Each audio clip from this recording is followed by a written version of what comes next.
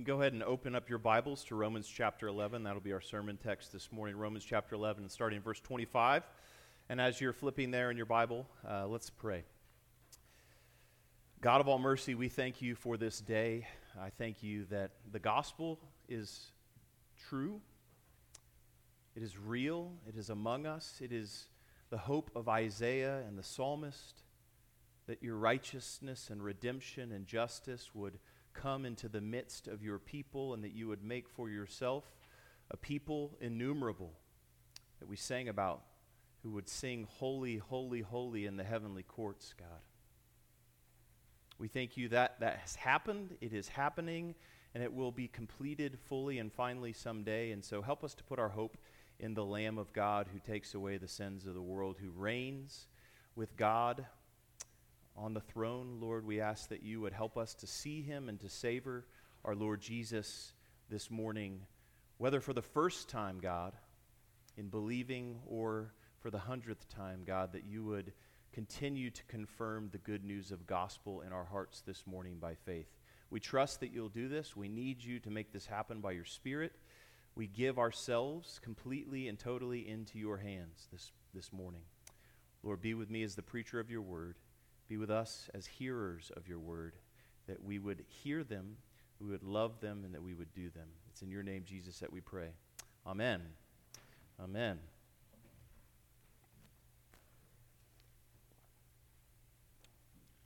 So we're going to start with a little bit of catch-up, just a little bit of catch-up. For most of our summer, we have been in the deep end. We've been in the deep end of the Apostle Paul's deepest letter. So we spent 5 weeks in Romans chapter 8, and we've been in Romans 9, 10, and 11 for the last 3 or 4 Sundays. And this morning, Paul ties it all together, or at least his argument in Romans 9 through 11. These are deep things. They're contemplating the mysteries of God, the deep things of God that we have been considering, and they all come to a point this morning.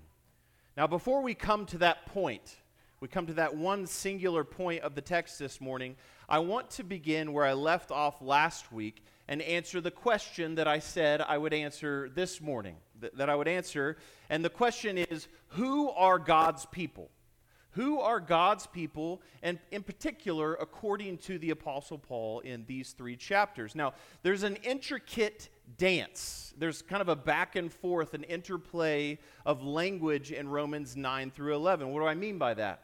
Paul, he uses pretty common language a few times in these chapters, the language of Jew and Gentile, which many of us who've read a lot of Paul's letters are familiar with Jew and Gentile distinctions, but he shifts his language in Romans 9 through 11, and he primarily speaks not about Jews, but Israelites, or Israel, or all Israel, or my kinsmen, the children of Abraham, or else the children of God, the children of the promise, the sons of Israel, the sons of the living God. This really intense covenantal nationalistic language of the people of Israel. Now, another thing that he's doing, so he's weaving together the entire Old Testament. We saw that a little bit last week, but Paul speaks both broadly about the people of God. So he talks about the people of God as being all, or else all people, or everyone, or the world. And he also speaks precisely in these 3 chapters about God's purpose of electing specific persons, by name even, or else a chosen nation. He calls them vessels of mercy. God saves a remnant according to his gracious choice, right? He keeps 7,000 men for himself. So there's both broad language about God's people, the Israelites, the nation of Israel, and there's also some specific language. So all of this is coming together in these 3 chapters. So here's the question again: who are those people? All these different titles and things coming together. Who are God's people?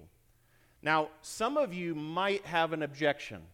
You might say to me, Chris, didn't you say just last week to not speculate about the hidden counsel of God? Those things by which we don't know. We don't know them. They're inscrutable to us.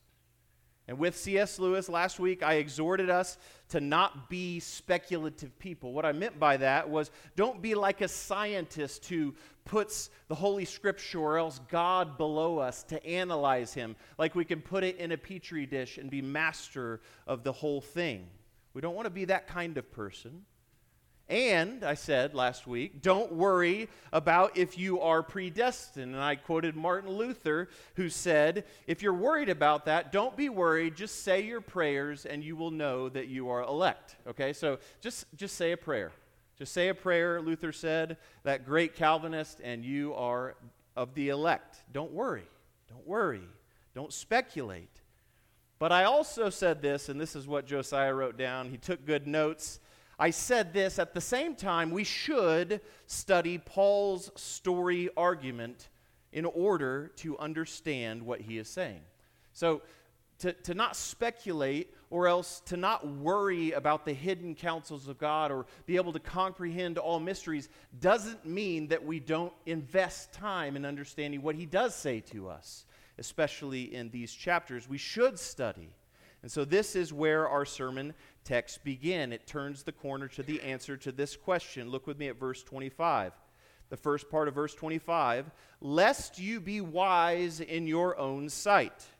I do not want you to be unaware of this mystery. So pause for a second. Paul begins by saying really just what I just said. Don't become the kind of speculative, know-it-all, divisive person who is puffed up with knowledge, he says in 1 Corinthians, who's puffed up, who's wise in your own sight. And this is using the language of Isaiah. Hear this from Isaiah 5 and verse 21. Woe to those who are wise in their own eyes and shrewd in their own sight. Don't have a high estimation of your own wisdom. Isaiah 6 and verse 10. Make the heart of this people dull and their ears heavy, and blind their eyes, lest they see with their eyes and hear with their ears and understand with their hearts and turn and be healed. So don't be wise in your own sight, but Paul says, I don't want you to be dumb. That doesn't mean don't think, don't use your brain. I don't want you to be unaware of this mystery, Paul says. Christianity isn't against knowing, it's against being a know-it-all. Okay, don't be like me, like I am sometimes in my worst self, a know-it-all who immediately has an answer, even when I don't really have an answer. I feign knowledge. Don't do that. But it's not against knowing.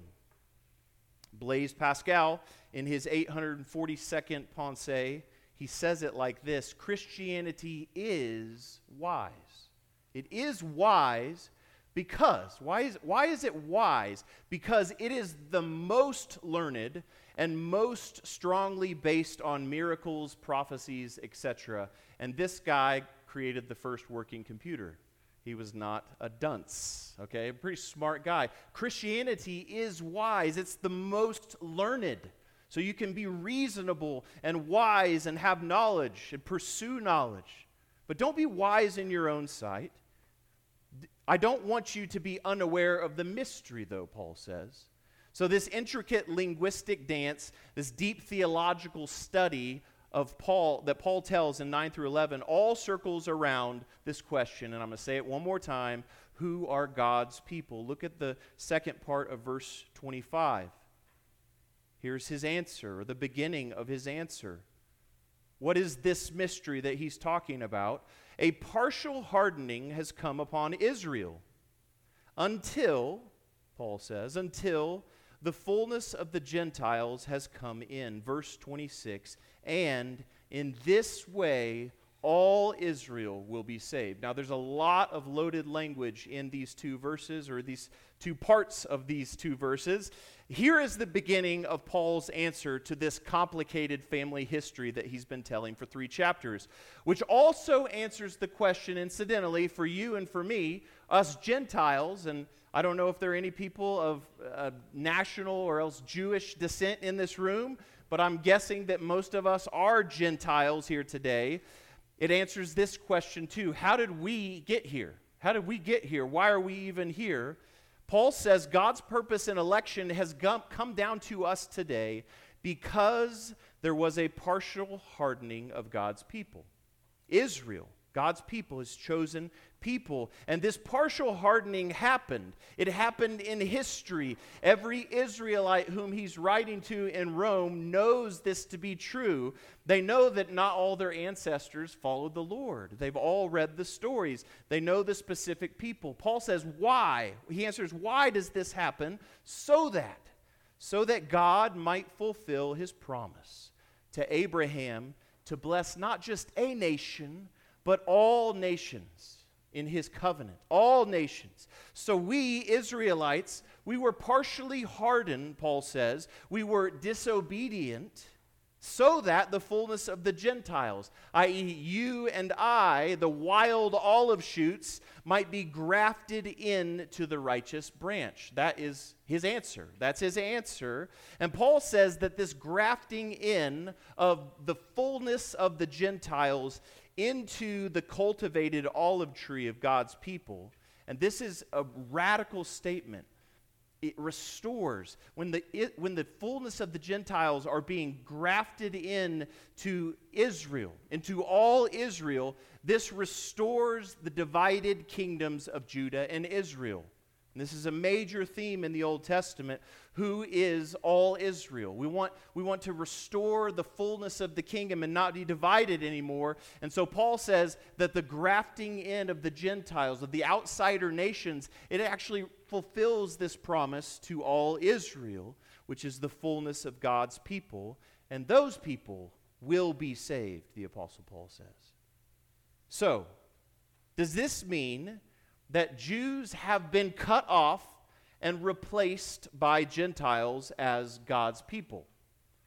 This would be called replacement theology, and I'm not going to go into it, but the answer to that is no, because of things that we've already seen. How much more, Paul says, will these, the natural branches that have already been cut off because of disobedience, because of unbelief, how much more will these natural branches be grafted back into their own olive tree? Their story is not over yet. And this line of interpretation goes all the way back to the church fathers and again through the Reformation, all the way up to us today, that the natural descendants of Abraham, the Jews, the Israelites, have been and are presently being grafted back into all Israel by faith. So it's already happened, it's happening, and it will, and this goes all the way back again to the very beginning, that it will continue to happen till the end, that natural and wild branches will continue to be grafted into the righteous branch, who is Christ. And so, no, Israel is not cut off. The nation of Israel is not cut off. God has not abandoned the nation of Israel. Neither has he abandoned you and me. God can, and Paul says God will graft in the natural branches. Those who are, he'll say later, beloved for the sake of their forefathers. They're beloved because they were born into the family. If they do not continue in their unbelief, they will be grafted back in. To use the imagery, and this is where I always go in my head to think about this purpose of the partial hardening of Israel to bring in Gentile nations, you and me, from all the world throughout all time since the writing of this letter. John says in Revelation chapter 6, and he pictures this heavenly courtroom where the martyrs, or else the saints who have died in Christ, who testified faithfully to the end to Jesus, they're before the throne. And the Lamb is there on the throne, and they're worshiping with the host of heaven, Jews and Gentiles who have died in Christ, and they cried out. Revelation chapter 6 and verse 10, they all cried out with a loud voice, O sovereign Lord, holy and true, how long before you will judge and avenge our blood on those who dwell on earth? So how long till you finish? Till you finish your purposes? And the Lamb, the risen Lord Jesus, replies to this question, and this question that's even kind of an angsty accusation. Why don't you vindicate us, Lord? We were faithful to the end. Why don't you Finish. Why don't you finish what you started? And Jesus replies to their question in Revelation chapter 6, rest a little longer until the number of their fellow servants and their brothers should be complete. This is the same language of Romans chapter 11.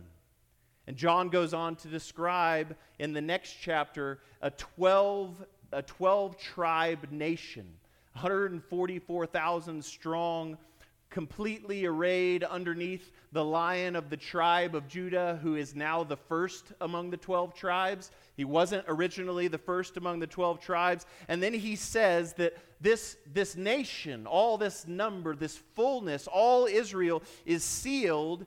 And John says this, a great multitude that no one could number. Where from? From every nation. From every nation, from all tribes and peoples and languages, standing before the throne and before the Lamb. So the fullness of the people of God, of all Israel, is in every place for the national nation of Israel, for those who are natural branches, and for us, for all people who come by faith into the righteous branch. It's a remnant, 144,000, 12 tribes, a great uncountable multitude from every nation. So who are God's people? Who is all Israel? All who call on the name of the Lord. Everyone who calls on the name of the Lord will be saved. Perhaps the most brilliant, and I think he demonstrates not only his brilliance but his humility, theologian of the early church, Origen, says it like this: what all Israel means, or what the fullness of the Gentiles will be, he says, what it will be, and he's writing in the 200s, only God knows, along with his only begotten Son, and perhaps a few of his friends. But Origen doesn't claim to be one of them. I love that. I love that. God knows, and his only begotten Son, and perhaps a few of his friends know who all Israel is, who they will be. This is the right posture. So just be patient, Jesus says, both to those who have died in Christ and are awaiting the resurrection from the dead, and to us, wait on me. Not until the fullness of the Gentiles has come in, not until the believing natural branches are grafted back in by faith, not until I gather my people. That's what I'm doing. This is the reason why I tarry. This is why I delay. All Israel will be saved. So this is why 2023 exists. This is cool. God's patient. He desires all men to come to repentance. So be patient. Rest a little longer. So that's my intro. That's my intro to this sermon. What's the point? Now we come to what I think is the point. It's the point of this sermon. It's definitely the point of our section of Romans chapter 11, but I would say it's the end, it's the telos, it's the climax, it's the point of everything. Everything that I've said this morning about who God's people are, in whatever kind of answer I gave you, whether that was satisfactory to you or not, whatever I said about all Israel, it is all vanity, it is all vain speculation without this point. Without this point, look with me at verse 26, again in Romans chapter 11, verse 26. And in this way, all Israel will be saved, as it is written. And he quotes Isaiah chapter 59. The deliverer, or else the Redeemer, will come from Zion. He will banish ungodliness from Jacob. Isaiah in chapter 27. And this will be my covenant with them when I take away their sins. When I take away their sins. So going back to the beginning of what I call, and this is an ancient tradition, the gospel according to Isaiah. The early church fathers called Isaiah the fifth gospel. So in Isaiah chapter 2 and verse 3, Isaiah anticipates this day. And really all of the sermons that are collected through all the years of Isaiah's ministry throughout the rest of the 66 books of Isaiah are longing for, they're looking forward to this hope in Isaiah chapter 2 and verse 3. Many peoples shall come.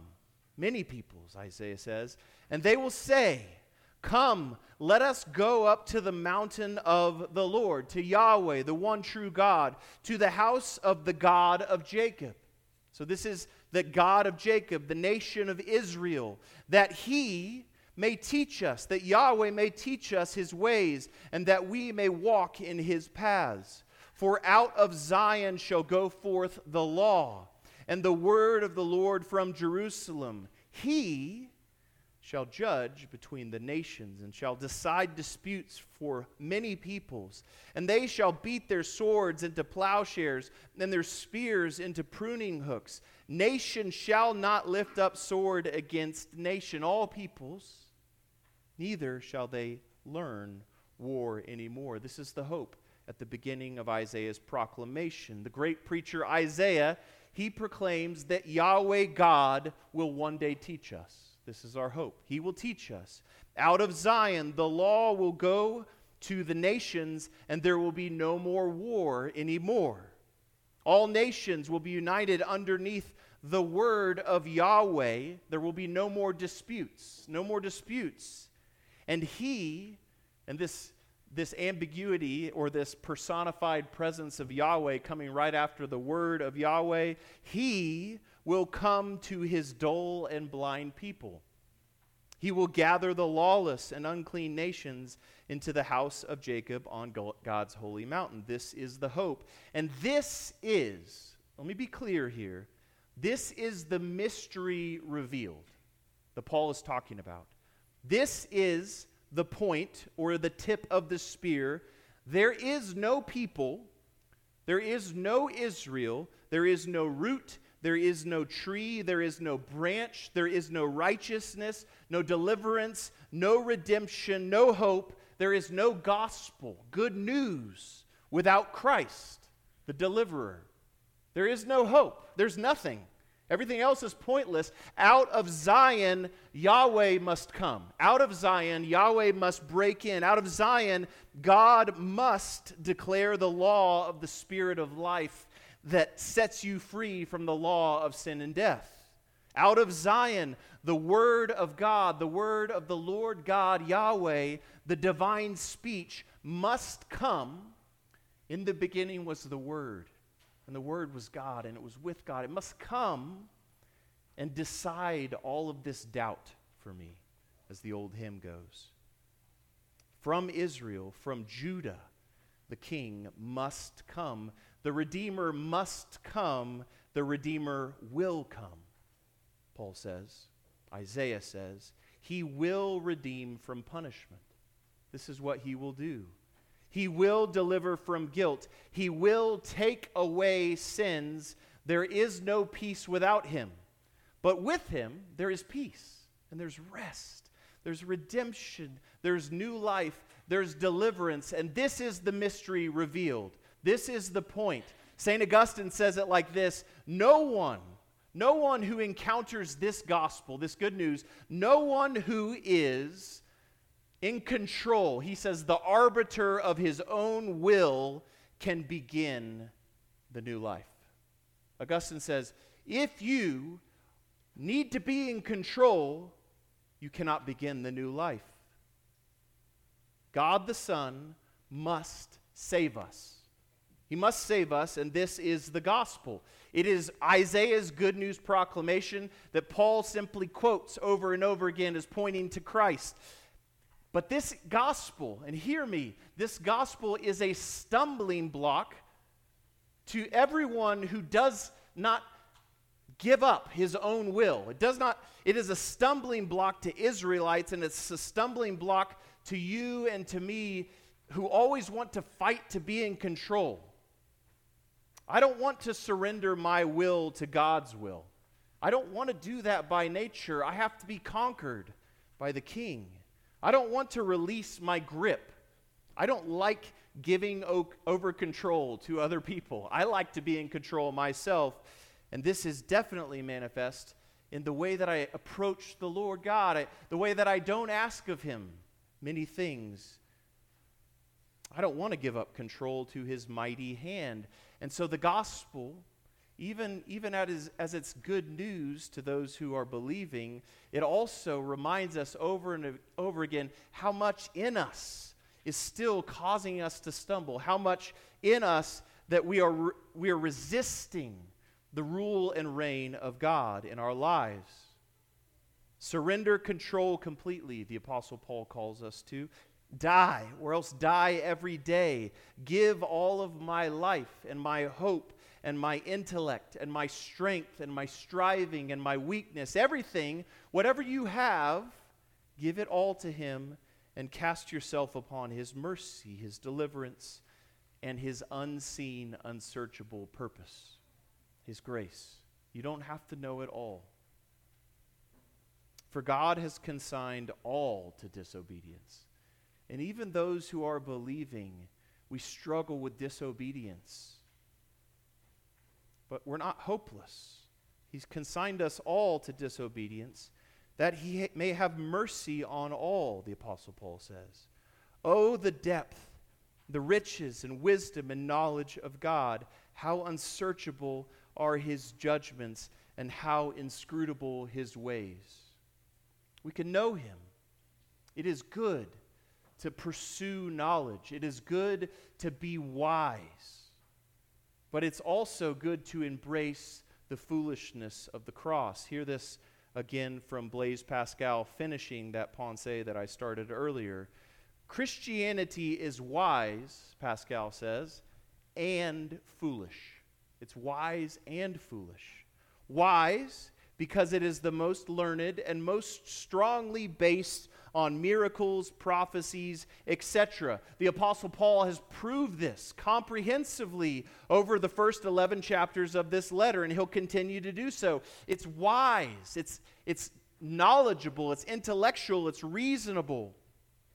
But it's also foolish, Pascal says, because it is not all of this knowledge, not all this reasoning, not all of this wisdom which makes people believe. It never is. It never is. What makes them believe is the cross. It's the cross, full stop. And so St. Paul, Pascal says, who came with wisdom, he came with signs, said that he came with neither wisdom or signs. Because his goal wasn't to make us a bunch of intellectual people who think well. His goal was to make converts, to convert us. Those who come only to convince may say they come with wisdom and signs. He is a stumbling block to those who are perishing, but to us who believe, it is the power of God. The cross is foolishness. Give up control. Give up your desire to hold it all together in your head. I cannot help but quote The Four Loves again. That's our book club book for this month, and this is one of my favorite paragraphs probably in all of literature. C.S. Lewis says it like this: God creates the universe, already foreseeing. So God creates it, already seeing ahead of time. And Lewis says, or should we say seeing? Should we say seeing? There are no past or present or future tenses in God. He sees. He sees even as he creates the universe. As he spoke it into existence, as he spoke Adam and Eve into existence, he sees the buzzing cloud of flies about the cross, the flayed back pressed against the uneven stake, the nails driven through the mesial nerves, the repeated incipient suffocation as the body droops, the repeated torture of back and arms as it is, time after time for breath's sake, hitched up. God causes us to be that we may exploit and take advantage of him. He saw this. He saw that presently. Even as he created the world, he saw this, that we would take advantage of him, Lewis says. This is love. This is good news. This is gospel. This is the diagram of love himself, the inventor of all loves. This is what it is. God in Christ did what we cannot do. This is the point. This is the knife edge, the word of life and the word of disdain and disgust, the great hope and the stumbling block. Reflecting on this verse, Amos chapter 3 and verse 12, St. Thomas Aquinas says this, and here's the verse first. Thus says the Lord, as the shepherd rescues from the mouth of the lion 2 legs or a piece of an ear. So imagine God's people, God's nation, like a lamb that has been brutally eaten by a lion, and the shepherd comes in and pulls out 2 legs and an ear, a severed, a broken lamb. This is the image from Amos chapter 3. From the mouth of the lion 2 legs or a piece of an ear the shepherd rescues. So shall the people of Israel who dwell in Samaria be rescued with the corner of a couch and a part of a bed. I don't even know what that last part means, but it's a vivid image. And Aquinas says this is the stakes. This is how far our shepherd has come to redeem us. We are, Aquinas says, converted with great difficulty. He converted us with great difficulty through a certain violence. He ripped us out of the lion's mouth, and he will restore us again one day. So hear the gospel, hear the good news that Isaiah preached and that all the gospel writers preached, and Peter and Paul. Everything leads to a king who would bleed and die to sprinkle many nations. This is the suffering servant of Isaiah's gospel. This is the stumbling block, and it is the good news. It is the only thing that can save. The writer of Hebrews puts it like this. It is impossible for the blood of bulls and goats to take away sins. You are not in control. In other words, you are not in control, O man. We have been sanctified through the offering of the body of Jesus Christ once for all. Christ offered for all time a single sacrifice for sins, and he sat down at the right hand of God, waiting for you and for me. Blaise Pascal, Jesus is a God whom we can approach without pride and before whom we can humble ourselves without despair. We can approach giving up all of our vain conceit, all of our pretension, all of our supposed wisdom. We can give it all up, and we can also come without despair, in full humility before him. This is the Jesus and the God whom we approach. Christ has died, Christ is risen, Christ will come again, and in this way all Israel will be saved, as it is written. The deliverer will come from Zion. He will banish ungodliness from Jacob, and this will be my covenant with them when I take away their sins. In the name of the Father, and of the Son, and of the Holy Spirit. Amen.